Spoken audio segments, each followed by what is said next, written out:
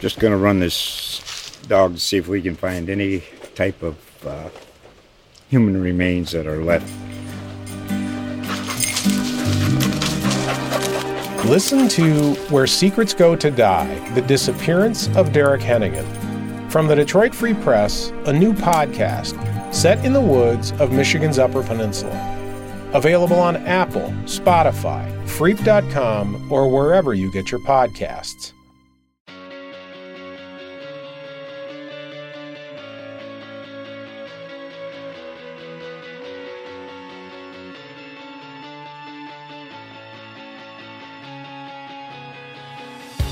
Welcome once again to Draftville, the podcast leading into the NFL Draft in Nashville, Tennessee.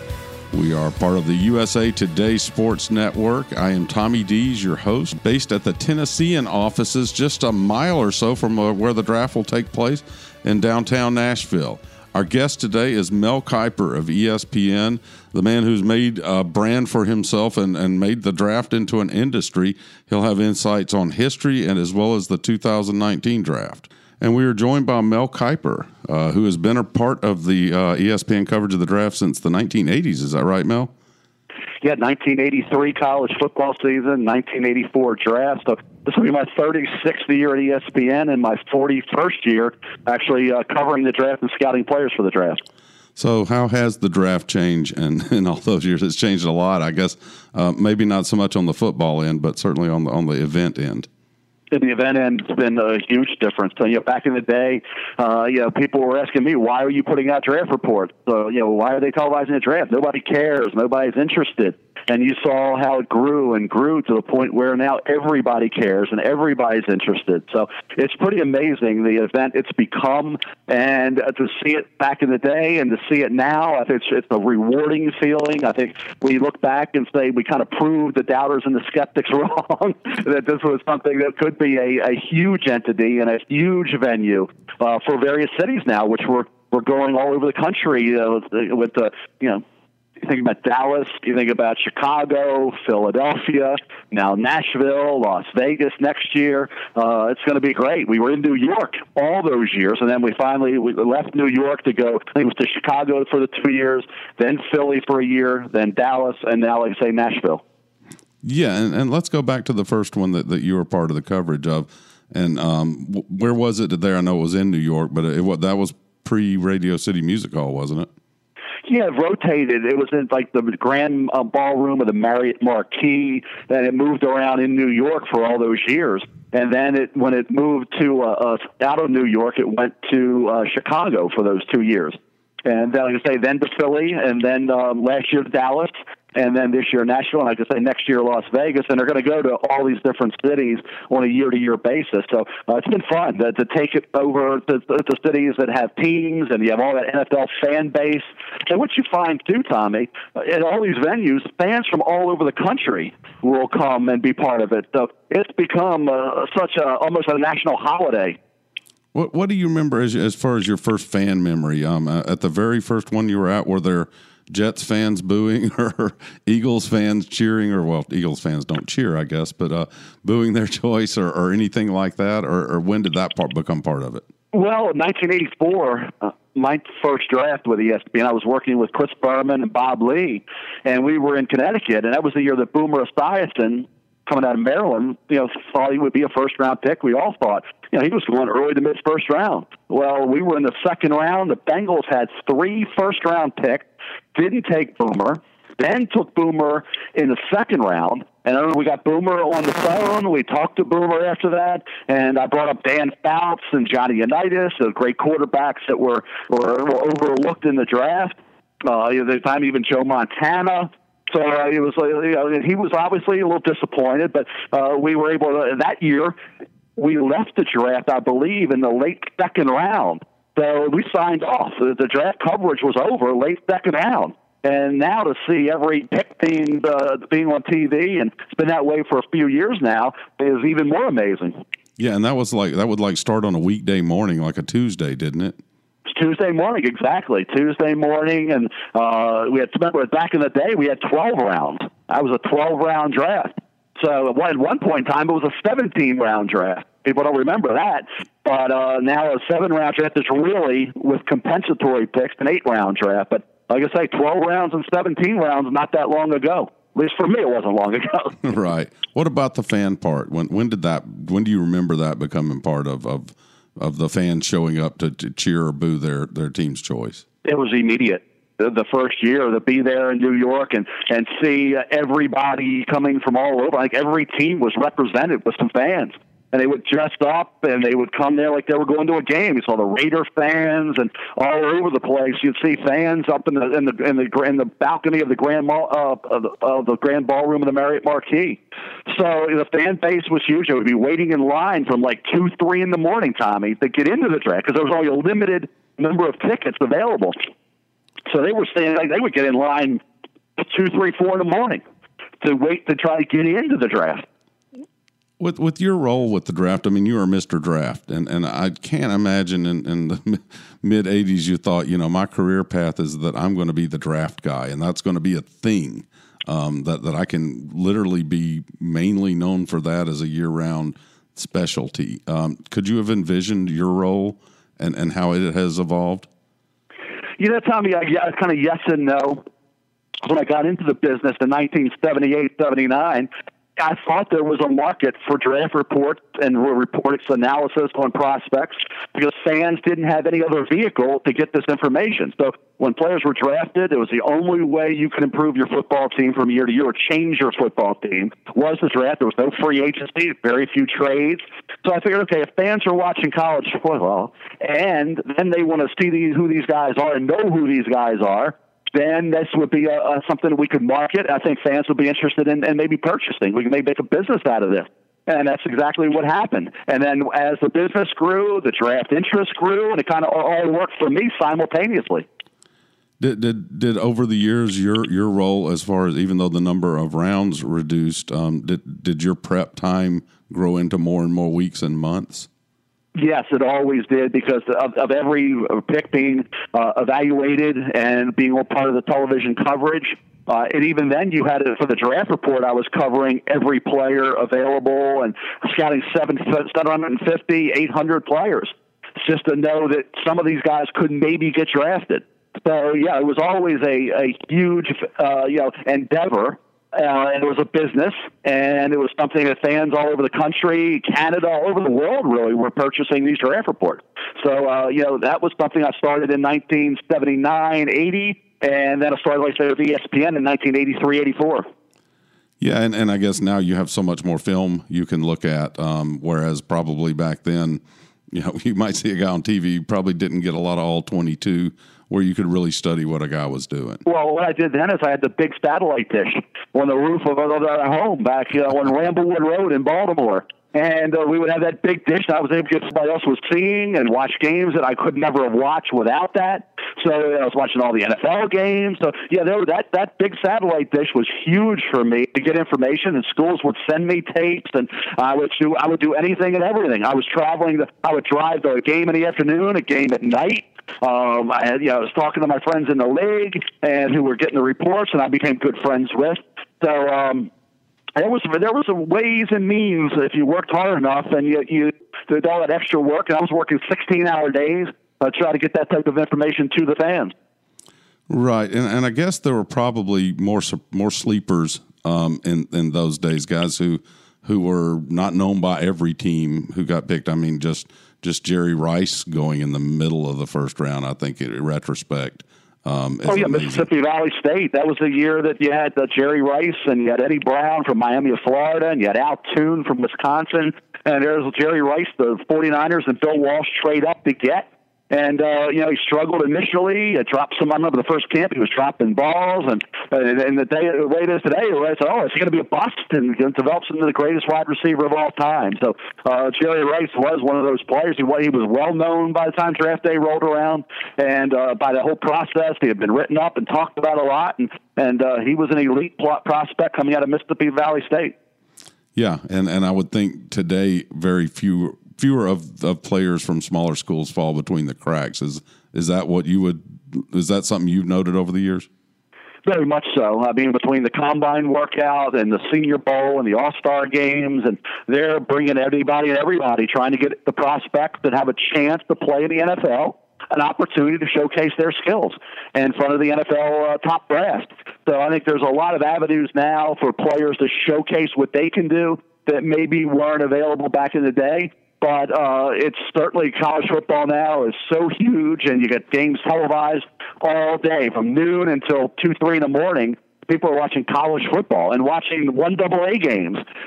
People know who these prospects are from Delaware now. They know who these prospects are from various schools that in 1983 they had no idea. Do you have any best memories of your draft coverage? Any moments that you feel like you nailed something or something, or are there any nightmare moments that you hope to never repeat? Well, the whole thing with the Bill Tobin year with the Indianapolis Colts, when they picked, it was Trent Dilfer is what I thought they should have taken. They drafted Trev Albert, linebacker from Nebraska. Well, ironically, I ended up working with at ESPN. Right. And we had a lot of fun in talking about that whole thing, how it went down when Bill Tobin said that his mailman knows more about football than I do. The whole who the hell is Mel Kiper thing. That was certainly a memorable moment for me, and some things with the Jets over the years. So, I mean, it's just been, like you say, it's the various things that stick out. But I think the Bill Tobin comment back with the Indianapolis Colts is the one that I think everybody remembers. I think you got that right, didn't you? I don't know. I'm looking back. He had his view on the players, and he drafted a player he thought would be good. So, yeah, it did work out for Trent. And ironically, Tommy, Trent Dilfer comes to Baltimore, my hometown, ends up winning a Super Bowl for Brian Billick and the Baltimore Ravens. So it kind of with Trent came full circle. He was the one that everybody kind of associates me with. And he ends up going to the Pro Bowl. He ends up winning a Super Bowl in Baltimore. So it was pretty funny how that all worked out. And Trev Alberts ended up working with me at ESPN. Right, and Trent Dilfer now lives in Nashville. Yes, he's a great guy and he's a good friend of mine. Just saw him actually at the Combine. Okay. Well, let's switch our attention to this year's draft, coming to Nashville, Tennessee. Just in general, having been at the ones that have been live, obviously all of them are live, but in New York, you're kind of in a contained environment. And they've gotten bigger and bigger with the move from city to city. What do you expect from Nashville? And this will be your first time here, right? Be my first time. Tim and Lauren, my wife and daughter, are looking forward to it. There's so much to do in Nashville. Kirk Herbstreit down there has been telling us for years about Nashville, and I know Tim and Lauren have been trying. We're actually going to plan a vacation in the next several months to go down there and just have fun and enjoy it without having to work and do anything with the draft. But Buzz Brainerd, actually listen to Buzz in the highway every day. Buzz is on from 4 to 8 talking about Nashville and Lower Broadway and Margaritaville and all the things going on at Bridgestone Arena. So Buzz Brainerd in the highway back in Baltimore, all over the country. Everybody listens to the country music, and Buzz is a superstar because of that. Right, and we look forward to having you in our city. Now looking at the nuts and bolts, the players end. First of all, let me just kind of, this is a little out off the left field, but what would be the biggest surprise to you in this year's draft? Well, I just think the way it's unfolded is a surprise to me because we didn't expect, Tommy, back in August, the number one player in this draft, the number one pick in this draft, Kyler Murray, to be even in this draft. We thought it'd be in the minor leagues with the Oakland Athletics. And that's Dwayne Haskins. We didn't expect him necessarily. He had 1 year as a starter, and he comes into the draft. So I think some of the things that we talk about a lot now happen to be Murray and Haskins, and back in August, didn't look like they may even be a part of this whole draft process. Another guy that's emerged, and there have been several, but I think everybody knew Bosa would be a high pick and still will be. But Quentin Williams probably wasn't on everybody's radar before last season. Not as a first third-year sophomore had really emerged. I remember I do a big board on ESPN every 2 weeks on ESPN.com, and I kept waiting on Williams because I didn't want to put a third-year sophomore, first-time starter on the big board after 3 or 4 games. And I figured that'll be too much of an attention getter to say, okay, who is this guy? But I waited, and then finally said, I got to do it. He's too good. He's too dominant. Quentin Williams went up near the top of the big board, and he's basically maintained that spot as the number 2 player on the big board. And you can make a strong argument. He's the best player in this draft. Right, and everybody's talking about this being a defensive line and edge rusher heavy draft. Is that? Do you agree with that assessment? And then what other positions do you think there's real depth in? Wide receiver is going to be, I think, a little iffy in the first round because of Marquise Brown's injury. DK Metcalf, Ole Miss, injured 2 of the last 3 years, but a talented kid. But I think the second, third, fourth round for wide receivers is going to be really good. Second, third round for running backs, even into the fourth, fifth round for running backs should be strong. Interior offensive lineman is good. As you mentioned, defensive line overall is very good. Defensive players in general, very good. Some depth at cornerback and safety. So really, it's, I think from the second to the seventh round, Tommy, you're going to get some really good players.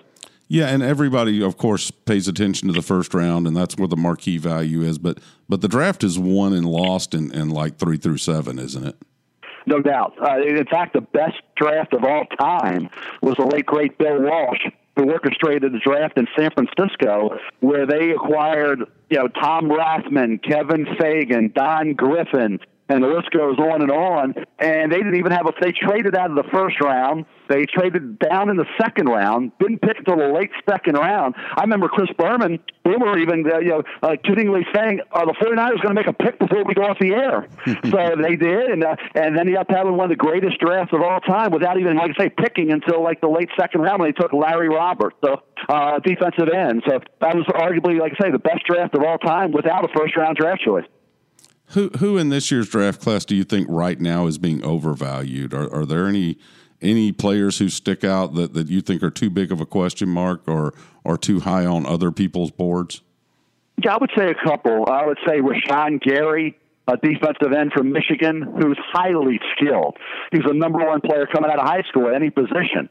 But he only had 10 sacks in 34 games at Michigan, tested off the charts. So you say, okay, here's a kid who's so physically, so athletically gifted. Why not more production? So I think he would be kind of an enigma, a kind of a polarizing figure in this draft. I think he would be one. I think when you look at other players, Greedy Williams, a cornerback from LSU, who you would like to see be more physical, a little bit more aggressive, show a little more toughness, support the run, tackle better. But if he covers well in the NFL, he's going to be a Pro Bowl caliber player. So he's one of those guys, may not be complete, but if you can cover in this league, you'll play in a long time and you'll basically get the high honors. So I think those are some of the guys I think would be a little hit or miss. Who do you look at as sleepers, people that you see great potential in who may not be getting first-round grades? I'd say when you look at the second round, and I think that's the round you go to where you always find some of those guys. I think Titus Howard, offensive tackle out of Alabama State, would be a real good pick maybe for the Eagles in the 53rd spot, a pick they get from Baltimore. Colin Saunders, a defensive tackle from Western Illinois. I think he's deserving of being a second-round draft choice. I think those would be the two guys. Even a kid from Washburn, cornerback Corey Ballantyne is the kid who has a chance because he's a great special teamer, good cornerback, played well at the Senior Bowl practices. So those are some guys a little off the radar that I think have a chance to be pretty good. And we will have, we expect 100,000 or more people crowding Lower Broad, but a lot of them are Titans fans, and that they pick 19th. So who do you think they should pick, and who do you think they will pick? Well, it could go defensive tackle. I mean, a big defensive tackle, 342-pounder Dexter Lawrence from Clemson. When he was healthy and 100%, he was an outstanding player. He was more than just a space eater. He was disruptive behind the line of scrimmage, hustled to the sideline. Kid's got a lot of talent. And I think if he's a possibility, if he's there at 19. And then you come back maybe in the second round if you want to add a wide receiver, maybe Deebo Samuel from South Carolina, who's got great ability after the catch, really elusive and tough to get down in the open field. So I think if you can come away with a defensive tackle like Lawrence and a wide receiver like Deebo Samuel, I think you've had a pretty good first 2 rounds. Well, Mel, we look forward to having you in Nashville and enjoying your draft coverage. You're one of 3 networks that will be here now as this thing has grown and grown. Are you surprised that it's become as big as it is? Tommy, like I said, back when I started in this business, everybody, even my own family, I would say, why are you wasting your time doing this stuff? Get a real job. and to see it the way it is right now, like I say, going from a draft that we would sign off in the second round, and now you talk about covering every round and seeing it moving from city to city, and now various networks like ESPN and ABC, and it's a huge gathering of everybody. And not many people around the country, everywhere I go, they're always talking the draft. Basically 12 months a year, they're thinking draft. So it's pretty amazing. I would have never imagined in a million years back in 1983 or 1979 when I started it would be this big. Well, thank you for coming on with us today, Mel Kiper of ESPN, and we really appreciate your time. Look forward to having you in Nashville. Thanks, Tommy. Can't wait to get to Nashville. And that's it for this episode of Draftville. Thanks again to Mel Kiper of ESPN for joining us and providing us with his insights and memories of the draft. We look forward to you joining us again next week on the Draftville podcast. You can find it on iTunes, Google Play, and all your favorite podcast places. We appreciate it if you would download it and drop us a rating.